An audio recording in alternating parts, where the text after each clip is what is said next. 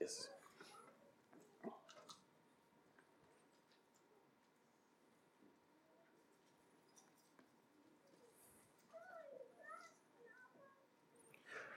So here we are, Good Friday. Welcome to our celebration. It is perhaps one of the stranger celebrations of the Christian calendar, isn't it?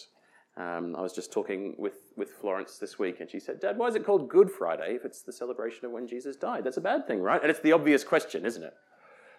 Why would we celebrate our darkest day, our yearly commemoration of the day that Jesus was crucified and died? Well, it turns out that the cross of Christ is at the very center of the Christian faith. The cross and his subsequent resurrection are the things of very first importance to us. It's the place where both the perfect justice and the enormous mercy of our God are most clearly displayed. This is the moment in time, the day of history, where Jesus became sin on our behalf. That's what it says, that he made him to be sin who knew no sin. And so that all of us who entrust ourselves to him receive from God the free gifts of forgiveness and reconciliation and eternal life. But perhaps one of the more surprising things about the cross is that it was not a surprise. We can forgive the disciples for being a bit confused beforehand and not understanding what Jesus had been saying to them. They didn't have the knowledge that we have now of what was to come. But the cross was a thing that Jesus walked into willingly. It was a thing that he had been talking about explicitly for some time before it actually happened. And that willingness that Jesus displays on the cross teaches us something very important about the message that God intends for us to hear in the cross. Make no mistake about it, the cross preaches a sermon all on its own. This message comes up in a few places in the Bible, but would you turn with me to the Gospel of John chapter 10 for a good example of Jesus speaking of the cross beforehand.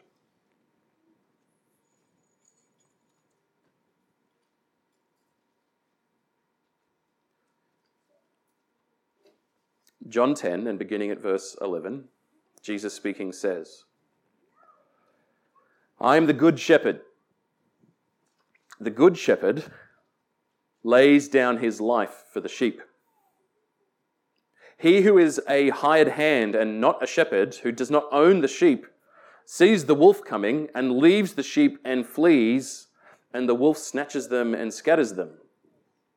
He flees because he is a hired hand and cares nothing for the sheep. I am the good shepherd. I know my own, and my own know me, just as the Father knows me, and I know the Father. And I lay down my life for the sheep. And I have other sheep that are not of this fold. I must bring them also, and they will listen to my voice. And so there will be one flock and one shepherd. For this reason the Father loves me, because I lay down my life that I may take it up again. No one takes it from me, but I lay it down of my own accord. I have authority to lay it down, and I have authority to take it up again. This charge I have received from my Father."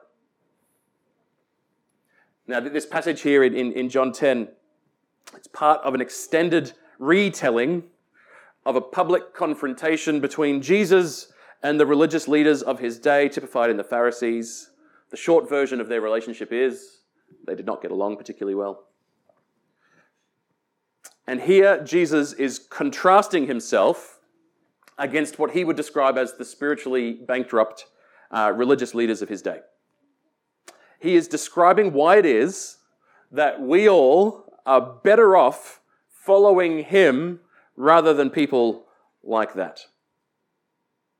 He does that, amongst other things, by using an illustration that would have been familiar to everybody at the time, ordinary life stuff, maybe a bit weird for us. Jesus describes what is called a sheepfold. It's the place where sheep were kept safe overnight in that region at the time. I've got a bit of a photo of one if you want to take a look. This is a sheepfold. You put them on the other side of the wall overnight. The shepherd would sit in the gap in the wall, keeping out the wolves, keeping in the sheep, dual purpose. If you're keeping in the wolves and out the sheep, you're using it wrong. That sort of thing. And from this image, Jesus pulls out not just one, but a number of points of illustration, a number of things about this image which he says describe him in the way in which he cares for his sheep. In this metaphor, you and I, we are the sheep, which is the eternally least flattering thing that Jesus has ever said about us. Any of you who've ever had anything to do with sheep, you would know what I'd say when I say that they are God's least favorite animals. What are they for? Wool, pretty good. Lamb, I'll have a bit of that. But as an animal, not a lot of redeeming features. Not known for their cunning intelligence. Not known for their critical thinking abilities. They're stubborn. They're brutal. They get sick because they can't get their own poo off themselves. Their chief defensive mechanism in life is other sheep. We are the sheep. Thank you very much, Jesus.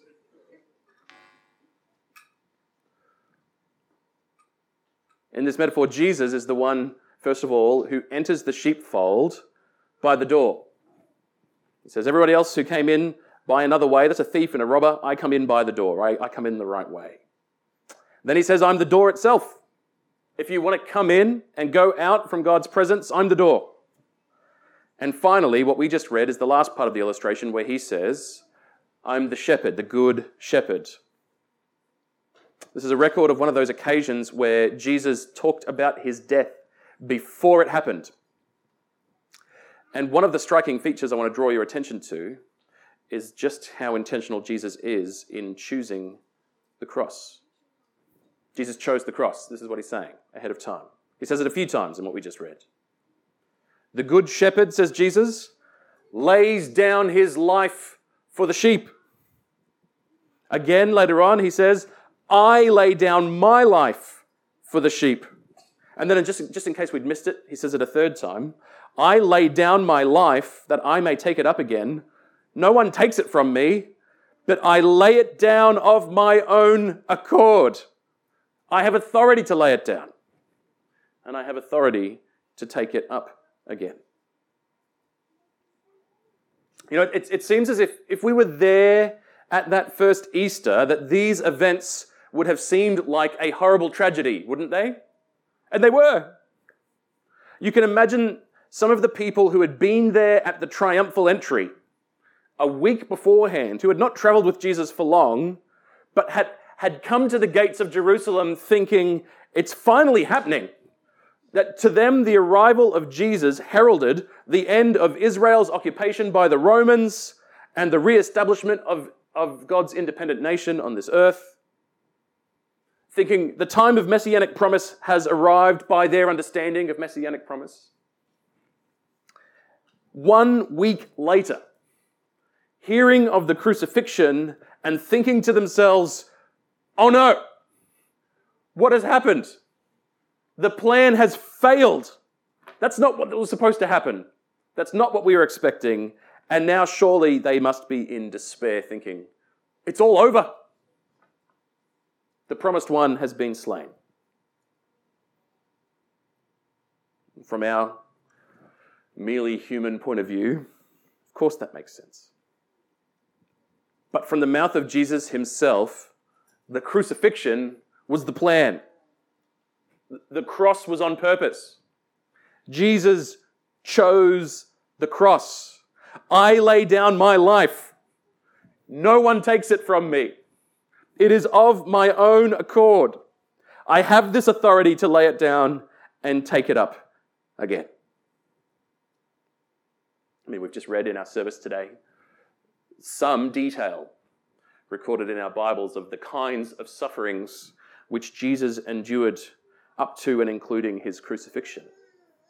And if he knew that that was coming, then he knew how to avoid it, didn't he?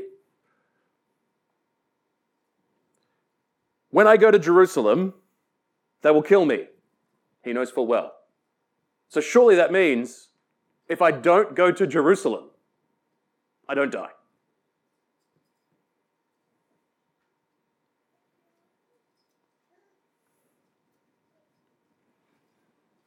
If this was the first Easter today, and Jesus was arrested just last night, that would mean that just last night he would have been in the garden where this conversation from Matthew chapter 26 takes place.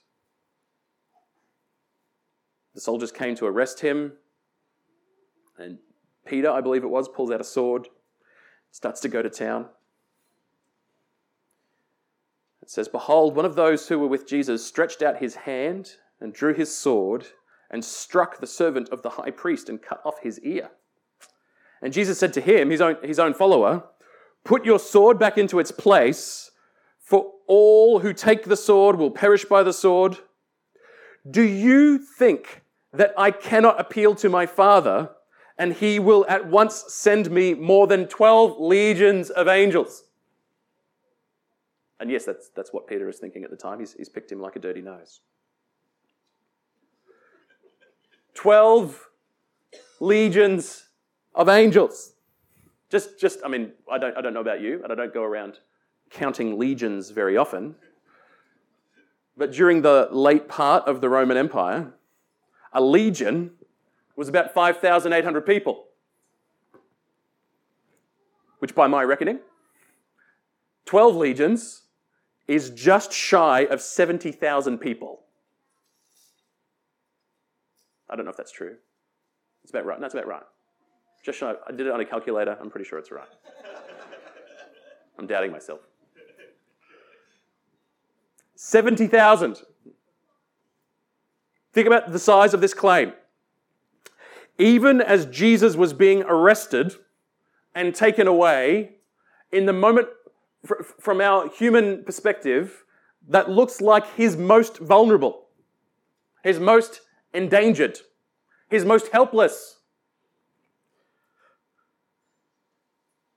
He is claiming that he could have snapped his fingers and an army of heavenly warriors would have appeared to rescue him. Let's say there were 100 soldiers in the garden. 70,000 angels surely would have been enough to deliver him from their hands. Surely that would be enough not just to conquer the garden, not just to conquer Jerusalem. I reckon I could take the world with 70,000 angels. But the fingers never clicked. It never happened. The moment never came. Peter, put away your sword. I'm doing this on purpose. Jesus healed the wounded servant who had come to arrest him for no reason. And he went with them to be put through false trials, many sufferings, and crucifixion. And so what has to stand out to us as we reflect on Good Friday is that nothing forced Jesus to be there. It wasn't circumstance. It wasn't things outside of his control. It was his own will that took him to the cross. He chose the whole thing. He chose it before it happened. He chose it in continuing to Jerusalem when he knew what was coming. He chose it while it was happening because no angel army appeared. He was there on purpose from go to woe. Get your mind around that. It would seem to me that for someone to choose something like that they so easily could have avoided, you would have to have a pretty powerful motivation. And we're not left wondering what that motivation might be. Jesus tells us that he chose the cross in order to rescue his sheep. The good shepherd, says Jesus, lays down his life for the sheep. I know my own. My own know me," in verse 15. "Just as the Father knows me and I know the Father, and I lay down my life for the sheep." And again he says, "I have other sheep. They're not of this fold. I must bring them also. They will listen to my voice and hear his heart, so there will be one flock and one shepherd." This is his goal. We didn't read it before, but just a few verses later, he says it again in verses 27 and 28. He said, "My sheep hear my voice. I know them and they follow me. I give them eternal life and they will never perish. And no one will snatch them out of my hand." Because if you want Jesus' sheep, it would take some snatching. He'll fight you for them. Jesus chose the cross in order to rescue his sheep. The Bible makes it really explicit that when Jesus died on the cross, it was the atoning sacrifice for sin. The bad news, the human race is in rebellion against our Creator. We have earned his judgment and wrath. Our sin, which is just a part of who we are, separates us from the God who made us and makes us his enemies. But the cross is the fulfillment of the whole Old Testament system of worship that God had created to show us how we can be forgiven and reconciled to him. Anyone who has ever come to belong to God throughout the entirety of human history has done so by the grace of the cross of Jesus. That is the only way. The cross is the place where Jesus corrects the wrong our sin creates. And so Jesus chose the cross in order to rescue his sheep. This is one of, if not the chief thing, that separates Jesus from the false religious leaders. They were in it for personal gain, for celebrity, for influence, for authority, for prestige. What they weren't in it for was the sheep. They were in it for themselves. They did not care a whit for the people they were leading. They were a means to an end. And isn't that such a human trait? We do this, don't we? We see it all the time. This is why we don't implicitly trust our leaders, whoever they are. Because there is a tragic quirk of human nature, a product of sin. That means that when we gain authority over others, something happens in our heart all too frequently, and we get a big view of ourselves. We start to trample on the ones beneath us. It's a tale as old as time. It's happened everywhere, all of the time, throughout the whole of our history. All of our systems of governance and accountability have been put in place to try and curb this one aspect of human nature. But Jesus isn't like that. If he was in this selfishly, he avoids the cross. He goes another way. No, he chose the cross because in doing so he is choosing his sheep. The cross is the way to rescue them, so that's the way I go. If we miss the affection that Jesus has for his sheep as displayed in his cross, we are not paying attention. The cross is the place where atonement happens, and God is communicating to you here on Good Friday. The main purpose of the cross is the atonement, and yet it preaches a message. What does God want us to see? What does God want us to hear about him in the cross? Yes, there'll be more than one thing we can find. For example, it is the place where we see his perfect holiness and his enormous mercy sitting side by side. We learn something about him. There's lots of messages in the cross, but here is one that we absolutely must see. It's this: Jesus wants his sheep. He wants them. God actually wants you to be part of his family. He wants to be reconciled to you. The cross is why reconciliation is possible, and so the cross is also how we know he wants us. He didn't need to do it.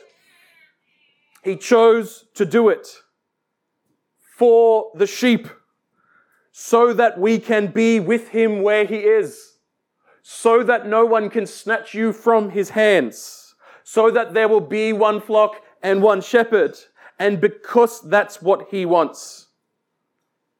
The cross.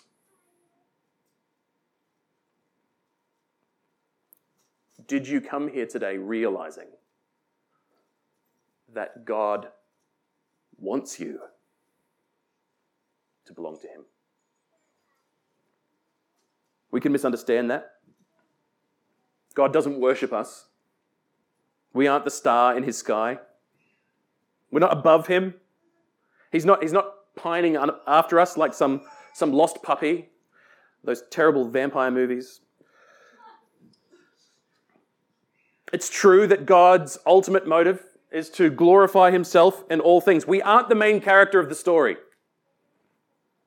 But there is a mistake in the other direction which we also make, which is to think like this. I think he might be willing to forgive us, but ultimately he thinks I'm a nuisance. Do you ever think like that? That God is reluctantly putting up with us as his people. He tolerates us, but he doesn't like us. That's not it. Look at the cross. We are precious to him. You are precious to him. God cares for his sheep. The hired hand cares nothing for the sheep. The good shepherd laid down his life for us. The hired hand sees the danger and flees. The good shepherd has walked into danger to protect you. Thieves have come to steal, to kill, and destroy. But he has come that you may have life and have it to the full. That's important. We need to understand this for the whole thing to work properly. The whole call of the Christian faith is that we are meant to, on the basis of trust, to hand our whole selves over to God as Saviour and Lord.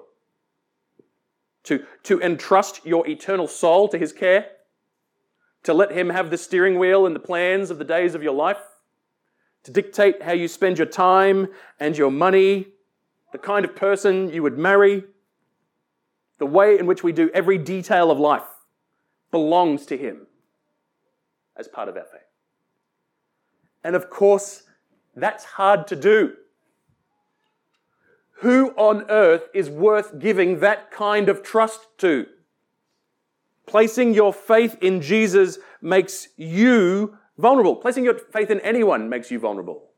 Who can I trust like that? Won't they misuse it? That's the fear. And so to know how much he cares for us tells us that we can trust him. Our God is good, and he is kind, and he treats us well, far better than we deserve. To know that he is devoted to us is essential. Today we celebrate the cross. The thing that Jesus self-selected, that he chose on purpose. And now by that cross, he is calling you in. This is his cry. Come and know the forgiveness and the mercy and the grace and the life that I have fought for on your behalf. Come and know what it is to belong to the one who loves you most. Come. And so I extend that same invitation to you today. The salvation which Jesus has won is received by grace and through faith, not by earning, not by doing, but by trust. If you don't know what that means, hunt me down afterwards. I'd love to have that chat with you. But today, if we hear nothing else, hear this. Jesus himself is inviting you in to belong to God, to know him even as you are known, to live with him and to walk with him, because Jesus wants his sheep. Let's pray.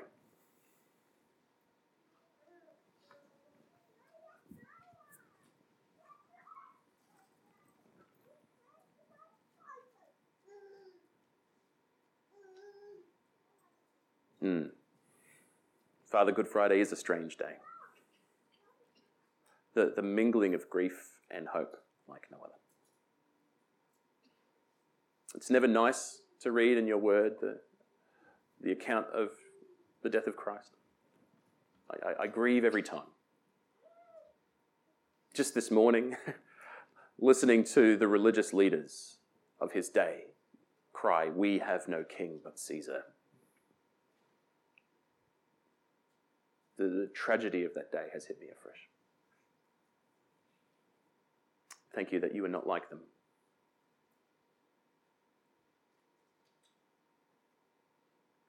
Father, there is none like you. There is no one who is good like you are good. There was no one who is gracious like you are gracious. We thank you for sending your Son to rescue and to redeem, to purchase and to wash.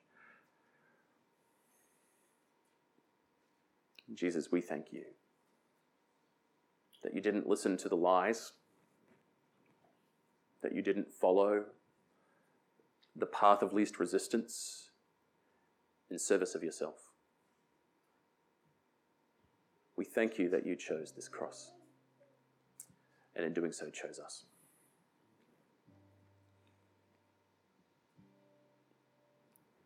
Holy Spirit, we thank you that you take what Jesus has done and make it ours. That the redemption, the atonement, the righteousness of the cross is put to powerful work within us by your presence.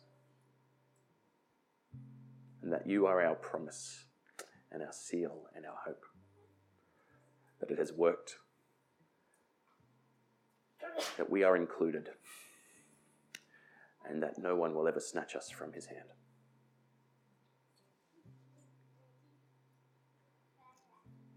Would anyone here today who has yet to trust in you, Lord Jesus, as Saviour and Lord, hear your call? Would they know your invitation to come and to be reconciled to God by the only way it can be done, by your cross? Would they know that they are welcome and wanted? Would they know that there is grace for them? And for those of us, Father, who do belong to you already, would today be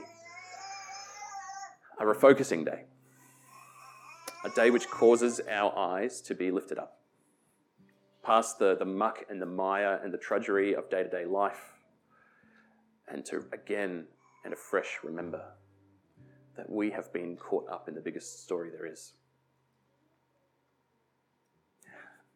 That there is a being beyond our comprehension who has been delighted to love us selflessly and painfully at a great cost. Father, would your grace transform us? Would it increase our love for you? Would it set us free? We pray in Jesus' name. Amen.